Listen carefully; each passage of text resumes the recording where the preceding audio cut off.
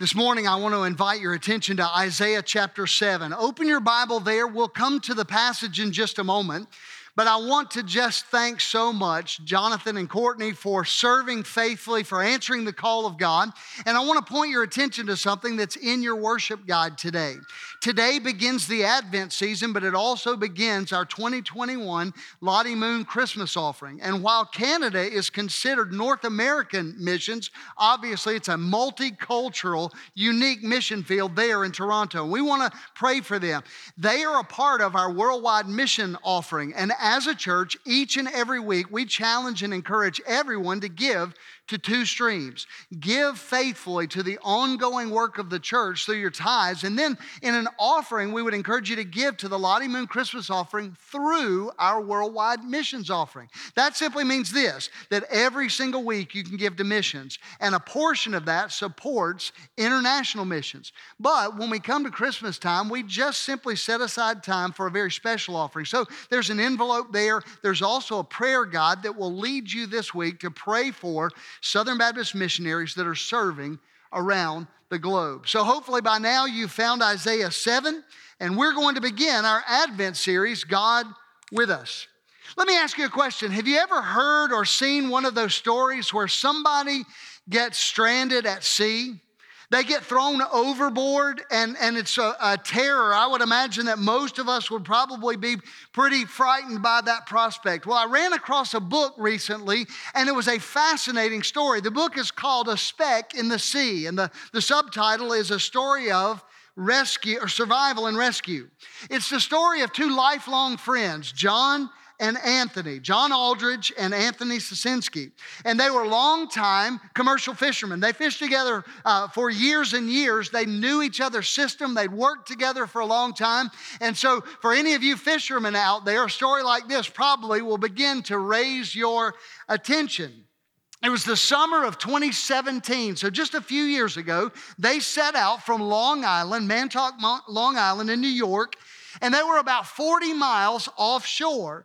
Anthony was sleeping in the boat, as he often would do. They would take turns because they would fish for crabs and lobster overnight.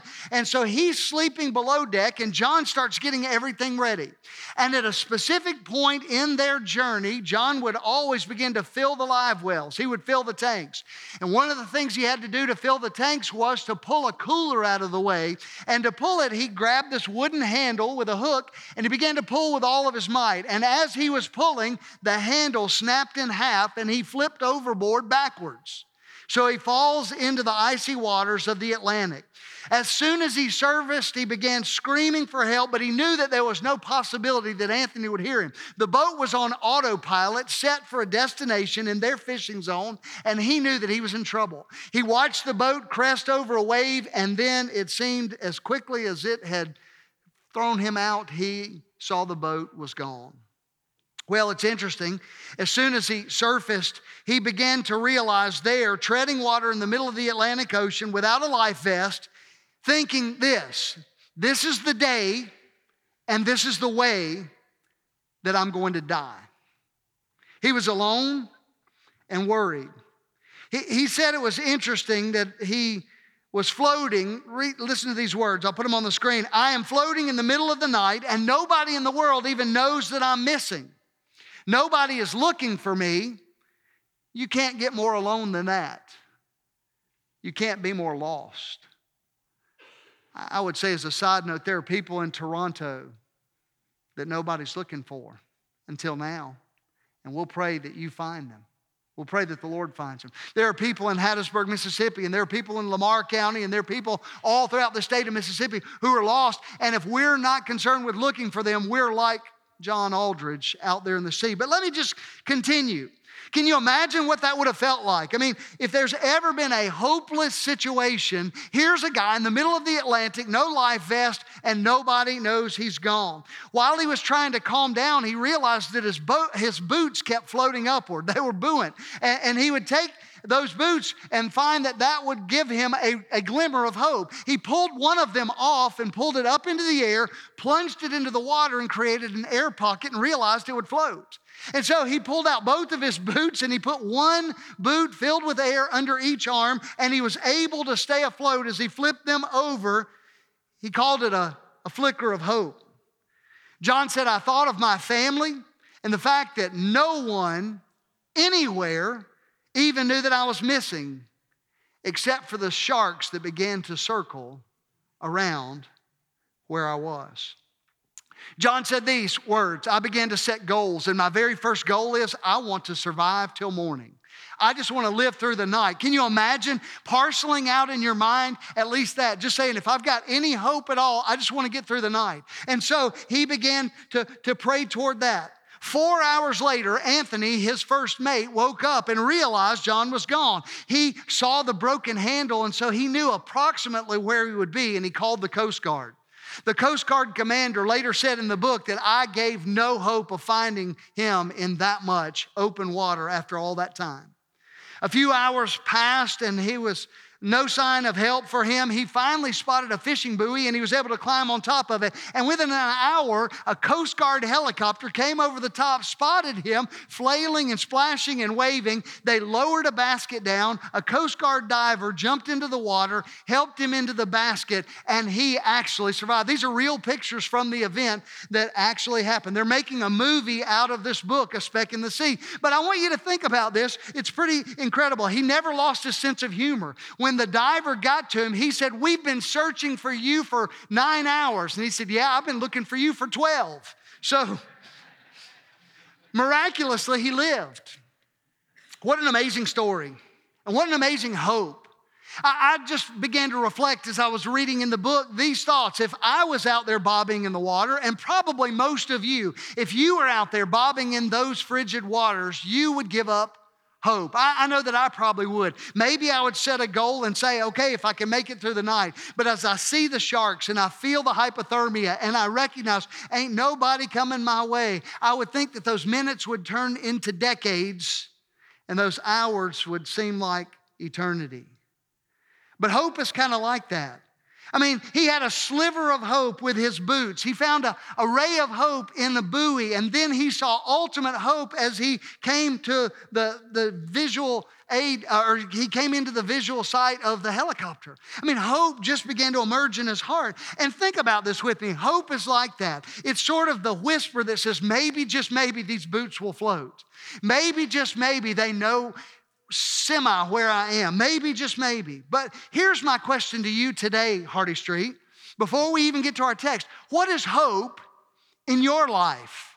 I had somebody tell me after Katrina, hope was the light of the very first candle lit after the power had gone out. That brought me just a glimmer of hope. Hope perhaps is the first day you wake up and you can breathe again after an awful cold. Hope is the percentage chance that the doctor gives you that you may be able to beat the cancer. For one, hope is the small, faint line on the stick when you've been trying for years and struggling to get pregnant.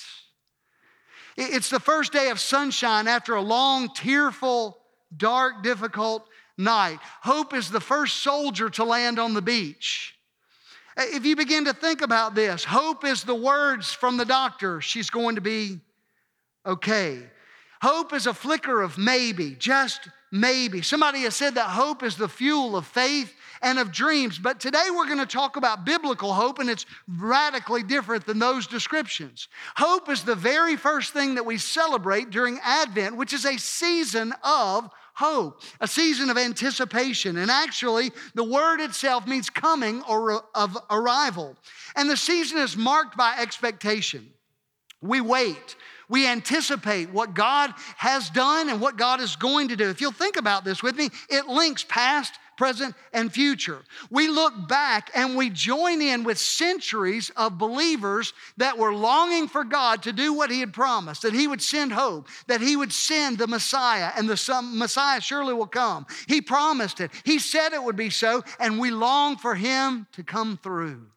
And we join in. And then when Jesus arrived, we recognize now the fullness of that story, and we see with overwhelming sense of gratitude that we get to look back with anticipation to celebrate the fact that Jesus came to the world. But we also look forward. We look forward in anticipation to Him coming again. And with Jesus Christ promised to come again, now Advent links our past, our present, and our future. And it offers us the opportunity to share in that ancient longing, and it offers us the opportunity in an active, assured, and hope-filled way to wait. And what I would say to you, Hardy Street, in a season of frenzied busyness, Advent's an opportunity to set time aside. It's an opportunity for you and for me to begin to set time aside so that we can prepare our hearts and ultimately help us place our focus where it needs to be on a far greater story than our own, the story of Jesus. And as we do that, we'll begin to see Advent's not a season for pretending or covering up. It's not just an extension of the Christmas season. No, it's a very legitimate time of preparation. And so for us, I invite you into this season to begin to ask questions and maybe even to struggle as we take time for preparing our hearts for Christ's coming. Somebody said this week: Advent is simply a celebration of the fact that God comes, that God draws near. Max Lucado said it this way: it's not the fact that He comes to fix everything. It's not that He comes to fix broken computers and broken marriages and broken lives. No, we just celebrate the fact that He comes. And the fact that He comes, God with us. Say those three words with me. God with us. Say them again. God with us. That ought to be riveting in your heart. It ought to bring such an overwhelming explosion of joy as you consider He didn't come just to fix things. He came to be the fix. He is the remedy for all. That He with us all of a sudden restores what God had intended from the beginning. You know the story. God walked with Adam and Eve. He walked with them freely and openly, and they enjoyed intimacy. Humanity enjoyed His presence, but they chose sin. And in their rebellion, God and humans were separated. And in that separation, they began to long for wholeness and for healing. But you need to realize this. This is the story of the entire Bible. That God, from that moment till now, has been working and moving us toward redemption, moving us toward reconciliation, moving us toward restoration and wholeness. You see, the result of their rebellion, the result of their sin is the absolute chaos that you and I see every day. It's the brokenness that we understand far too well. Broken relationships, broken finances, broken health, broken dreams. The brokenness of our lives and the longing of something more comes from the rebellion of sin. Separation.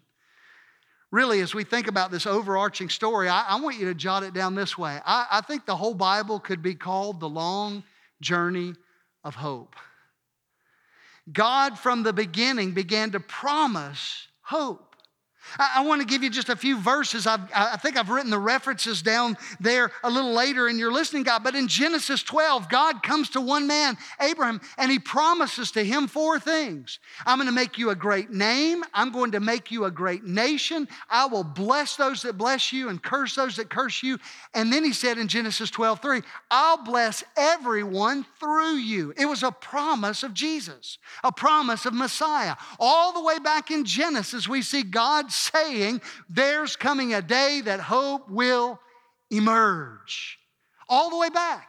And the long journey didn't just start or stop there. In Genesis 28, I love this. He encounters Jacob at Bethel. He renews the covenant. He reinforced the hope that God would give to all who would trust Him. And He says these words, I will not leave you until I have done what I have promised. Genesis 28:15. What a beautiful picture. But think about it. Lots of time passed. Years. Generations. Centuries. And if you think about that, over and over again as this time is passing, we humans are a pretty impatient breed, are we not? Anybody in here pride themselves on their patience? There's a few of you. That's good. The cry of the people was this: how long, O God? You think about this. From the days of Abraham, Isaac, and Jacob to the days of David and Solomon and Isaiah and Zechariah and all of the other prophets, it's unbelievable to think there's this repeating history of devotion to God and then neglect. They would love him and then they would hate him. They would love him and then they would leave him. And there was prosperity and then there was ultimately depression and there was recession. There was feast and literal famine. And what I'm saying to you this morning, even before we really get into our focus, just as an introduction, is this: that they are no different than we. We're no different from them. We are so similar in this. When times were good, they would thank God for a little while, but then they would begin to forget him. And as they forgot him, when times got bad, they would cry out in desperation, longing for hope. You see, we put our hope in the things that God gives so often when he blesses us that we lose sight of the fact that his presence is the blessing. Now, as we move forward, we began to think that there's this deep and ongoing longing for God to fulfill his promise in their life, a covenant promise of Messiah. And that wasn't just a happy idea that drifted in and out. They staked their lives on it. They said, our God will come through. Our God will send Messiah. Our God will deliver us. He will break through at some point. And there's this man right in the middle of this long journey named Isaiah. And it brings us to where we are today. Bible scholars call him a major prophet. And the reason that he's major and not minor is the amount of writings that he did, not the content or the quality. It's no more important a message than the minor prophets. But Isaiah wrote a lot and he spoke a lot. Isaiah was famous in his day. All right? I won't say that he was popular. He was not. He often told them things they didn't want to hear. He told them that they should stop neglecting poor people and stop abusing and mistreating people, that they should live in a place of justice and that they should strive toward loving the Lord. And he was over and over again calling them out. In fact, he would say, an enemy nation's going to come in and destroy you. They didn't like hearing what he said. So while he was not popular, he was famous. Everybody knew Isaiah. Isaiah was sort of the poster prophet for Advent because he said some stuff that you and I both have heard. We've heard some of the scriptures today. You're probably pretty familiar with these teachings, but listen to me, Hardy Street. Let's just set the stage for all of our Advent series. Isaiah lived 700 years before Jesus emerges on the scene. And listen to some of the beautiful words that ring with hope that he shared. Isaiah chapter 7, verse 14. So turn there. We'll have it on the screen as well. Therefore, the Lord himself will give you a sign. The virgin will conceive and give birth to a son and will call him what? Emmanuel. And what does that mean? Those of us that have studied it. God with us. God's going to come and be with you. They had longed for God to be with them. God had dwelled with them in the tabernacle. He had dwelled with them in the temple. And now God speaks to Isaiah in a dark, dark time and says, guess what? God is coming to be with us yet again. A little later, he wrote these words in Isaiah chapter 9, verse 6 and following. For to us a child is born. To us a son is given, and the government will be on his shoulders, and he will be called Wonderful Counselor, Mighty God, Everlasting Father, and Prince of Peace. Of the greatness of his government and peace there will be no end. He will reign on David's throne and over his kingdom, establishing and upholding it with justice and righteousness from that time on forever. The zeal of the Lord Almighty will accomplish this. Folks, can you imagine living in a day long before social media, long before digital or any other written information for that much, and hearing a message like that? All of a sudden, your heart would begin to beat fast. All of a sudden, you would say, there is hope. It may be a faint heartbeat, but there's hope. Isaiah has spoken that God is coming. Isaiah has spoken that our King will reign. Isaiah has spoken that Messiah is sure. And if you begin to think about that, Isaiah didn't fully even understand it. I mean, you think about it, he probably understood some of it because he'd studied the nature of God. But there was something in his heart that said, is this going to happen in my lifetime? Or maybe he was wise enough to say, you know what? God oftentimes stretches out his plan over generations. Perhaps it won't be in my lifetime, but there is still, I want you to say the word with me, H-O-P-E, hope. Hope may be, but besides the name Jesus, hope is perhaps the sweetest word in all of Scriptures to this pastor's heart. I love the word hope. That may be the fundamental difference between a believer and a lost person, is that we have hope. We have real, genuine hope. We have a confident expectation that what God said is going to happen. And as we look back this Advent to all of those centuries of promise and then the promise fulfilled, we can with great confidence and assurance say we know Jesus is coming again. Now, as we think about this all together, let's turn our attention to the New Testament, into the Christmas story. Turn to Luke chapter 1. We're not going to read all of this passage, but I want you to at least mark it. We most often turn to Luke 2 to tell the Christmas story, but we see the emergence of hope coming in Luke chapter 1. Isaiah's filled with hope, and for us, his vision of God with us still ought to fuel hope in you and me 2,700 years later. So in Luke chapter 1, there's a man named Zechariah. He's a priest. He is a faithful man of God. He worked in the temple. He studied the Scriptures. He knew that God had promised Messiah. And it says that on one ordinary day when he was working in the temple, an angel appeared to him. And this angel came and spoke to him in an incredible way. You see, 400 years, listen. 400 years, the people of Israel have had no prophetic word. It's called the silent years or the intertestamental period. Between the prophet Malachi and the book of Matthew, God goes radio silent. And just because he's not speaking doesn't mean he's not working. He established world governments and a system of roads, and he brings Rome to the place where the Pax Romana, the peace of Rome, would bring a common language that would take the gospel to the ends of the earth. God was preparing everything, and at just the right time, Jesus was going to show up. You see, as we consider what had happened, now an angel shows up to this priest. It scared him to death. I'm always amazed that angels almost always say before anything else, do not be afraid. Yeah, right.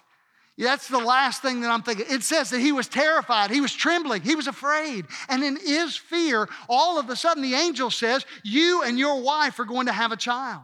And your child is going to be one who would go before the Lord in the spirit and the power of Elijah. And he knew the significance. He knew that the prophets had said there would be a forerunner. One would come just before Messiah. So all of a sudden, hope is born again in Israel. It's been dark. It's been silent. Rome is ruling. Everything has been so difficult.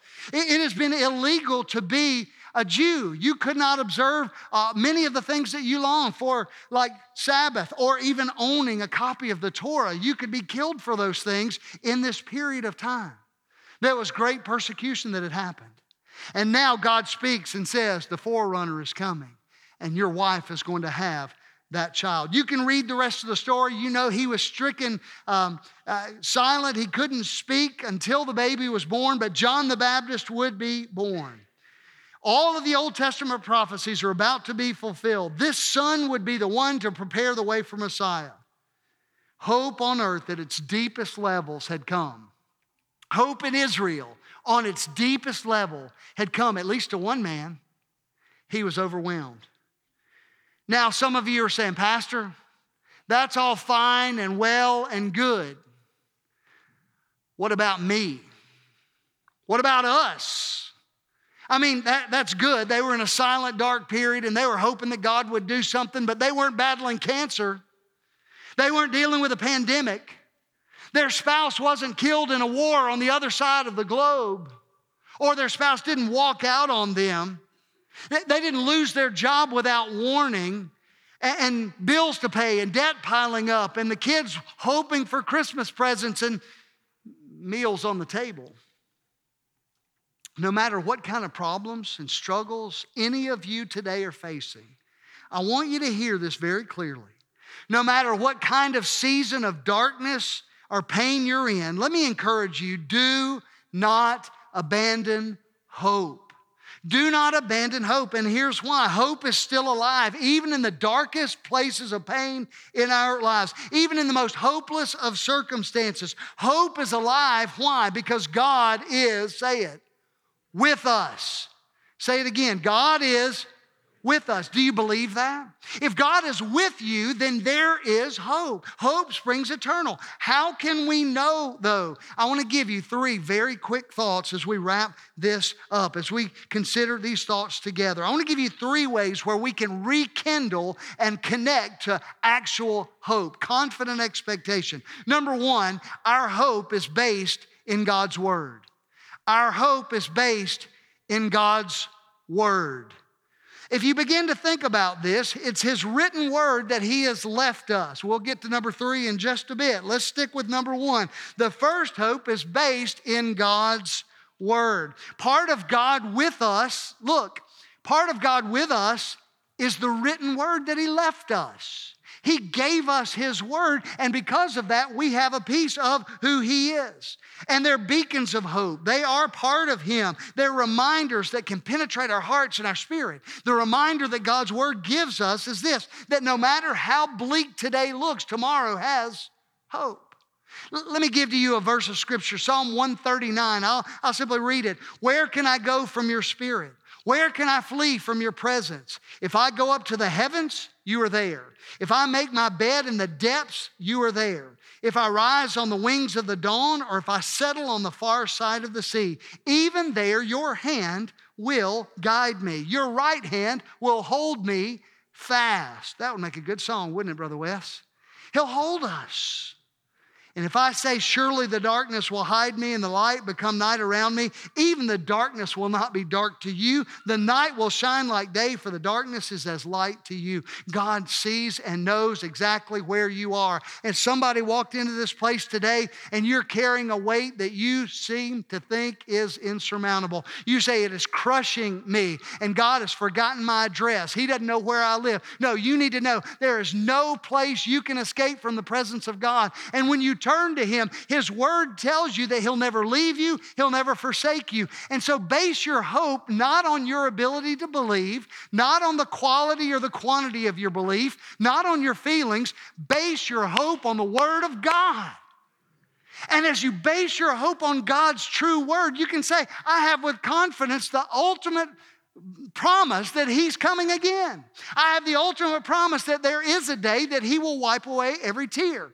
Did you listen to the words you sang this morning? We sang about victory in Jesus. We sang the hymn of heaven that one day we will bow at His feet and we will sing with 1,000 generations that worthy is the Lamb. That's a promise from the Word of God. And folks, when we put our hope there, you see, the source of truth is critical.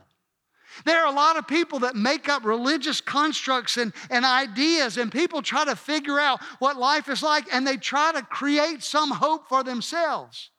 My hope is built on nothing less than Jesus' blood and righteousness. Why? Because the Word of God tells me that it is His shed blood, His death, that offers me life. Amen? Can you feel the hope in the words of the psalmist? He says, where can I go? Nowhere. I cannot flee. You're not alone. God with us means that you're never alone, and nothing can ever separate you from Him. And Scripture's filled with stories just like that. Number 2, I want you to see this. Our hope is built on God's character. Our hope is built on God's character. The second way we can reconnect and rekindle hope in our lives is to put our focus there on His character. There's a small story in the book of Mark chapter 5. You probably know it. Jesus has been going from one place to another. He's been healing, He's been teaching, and there is a woman that approaches Him. She approaches Him with great hope in her heart. She's been bleeding for 12 years. We don't know all of the circumstance. We do know that it has caused her great pain, great shame. She's been to doctors. She's been to others to try to find healing. She can't go to the temple because she is now considered unclean. And so she's cut off from God and cut off from people. And the press of the crowd would not deter her. She said, if I can only get to Him, if I can get to Him, if Jesus really is who He says He is, He can heal me. And so she comes and she presses into that place. And for time's sake, just in telling the story, she touches the hem of his garment and healing goes forth from him. And he says, "Who touched me?" All of his disciples said, "Are you kidding me? You're pressed into a crowd." But he knew and she knew. And I want you to see this. He met her with deep, deep compassion. He met her with deep compassion. It says in the top of that passage of Scripture, Mark 5, somewhere around verse 21, 22, that a woman came into the crowd. And then when he comes to the place of speaking to her, he addresses her as daughter. Don't miss that. She came in a nameless, faceless woman, broken, bleeding, hurting. And she left a daughter of the Most High. He met her with great compassion. I want you to see this. I want you to understand very, very pointedly that Jesus Christ connects with us deeply and directly as God with us. And the healing and the peace and the freedom that come from His life will change your life. This is our God. That's His character. He's worthy. He was and still is God with us. Let me read something I just jotted down this week. Jesus fulfilled Israel's hope for Messiah when He arrived at the first Christmas. Jesus fulfilled humanity's hope for victory when He overcame death and the resurrection at the first Easter. And one day, Jesus will ultimately fulfill all hope and complete God's work of restoration and creation. I love this. This is the promise He left right before He ascended. He said, "I am with you always, even to the end of the age." And that ought to be for you and me a promise worthy of fueling all of our hope. Maybe you are in difficulty today. Maybe you are struggling today. And maybe you find yourself in a melancholy place. I understand that the holidays are not always the happiest times. Sometimes they're the hardest times. Some of you have lost loved ones and you've got an empty seat at a holiday gathering. And I understand that those things are realities. But there is hope. Why is there hope?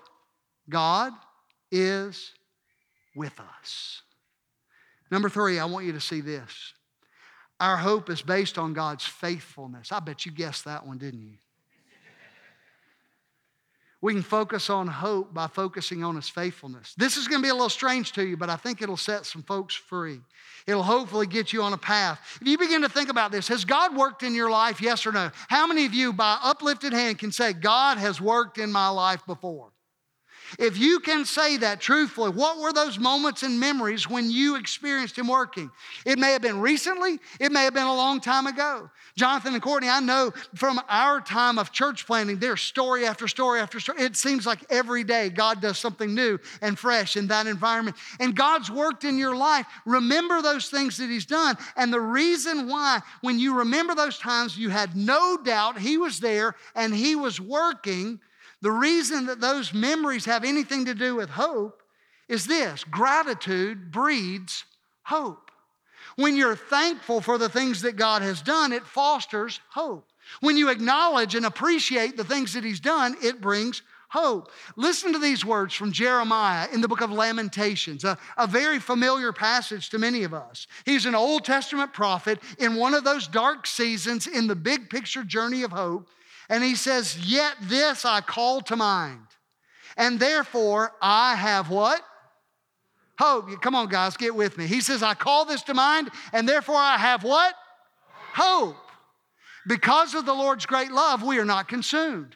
His compassions never fail. They are new every morning. Wes, write that down. Another good song right there in the making, right? He goes on to say, "Great is your faithfulness. The Lord is my portion, therefore I will wait for Him. The Lord is good to those whose hope is in Him. To the one who seeks Him, it is good to wait quietly for the salvation of the Lord." Did you catch that at the beginning? What Jeremiah said was, when I remember what God has done for me, it gives me hope. When I look back, I can look forward. When I look back, I can look up. Maybe some of you need to reflect today and look back and say, this is what God has done so far.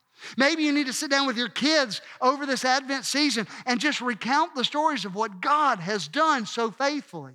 Think about this. My hope is not built in my ability to have faith.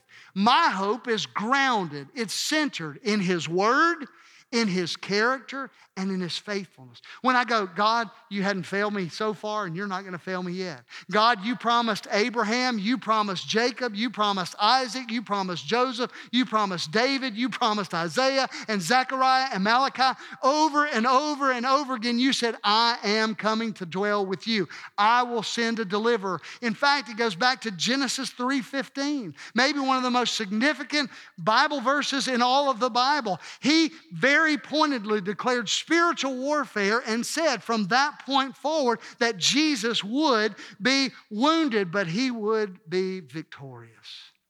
He said the enmity, hatred between the seed of the woman and the seed of the enemy and the seed of the woman, Jesus, who would come, born of a virgin, would crush the head of the enemy that would bruise his heel. And as we look at this big picture story, all of those things may sound strange, but it is the description of life. Advent is a perfect time for you to join in the journey of hope because we're still in it, aren't we? It's not over yet. We're not at the end. We hadn't said, well, everything is fine and wonderful. No, we're still in a place and a day of tears. We're still in a place and a day of melancholy and of depression and difficulty. But there's coming a day, no more sickness, no more sadness, no more death, no more dying, no more separation. And eternal life is only possible through Jesus. Maybe you feel like you're drowning. Maybe you feel like John Aldridge, who's out there in the middle of nowhere in the darkest of night and sharks are swimming around you, and you say, nobody even knows that I'm here. Friends, during uncertain times like these, find hope in Jesus. No matter what happens here, rescue has come. Jesus has come. Brother Wes and our musicians are going to come and they're going to share in a closing song. Let me give to you a benediction, if I may. Romans 15:13. I think we perhaps have it for the screen. Everybody stand together. The Apostle Paul, who was beaten for his faith, he was shipwrecked at times, he was left for dead, he was thrown into prison, a man who could lose hope greatly. He would find himself saying these words to people that he dearly loved, to believers. May the God of hope fill you with all joy and peace as you trust him, so that you may overflow with hope by the power of the Holy Spirit. What dynamic words for us today. I asked Brother Wes if he could lead us in just closing out our service together in a song. And we're going to do that together just as a way for us to start this Advent season. My prayer for each and every person here is that you would experience the truth and the life-changing power of Jesus Christ in the days ahead. That God would take this Advent season and he would make it transformational in your heart and in your life. Amen? Before we go, let me make one quick final announcement. Some of you have been following along. We've done an Advent devotional that's kind of helping people think about presents. We do have a limited supply of these left now, or that we've gotten in an extra shipment. They're going to be in the church office, and if you would like one today, you certainly can come by and pick one of those up. They make a gift for somebody else, but just spend time with the Lord, seeking him as we consider today hope. God with us brings hope. God's word, his character, and his faithfulness. Brother Wes, lead us as we sing.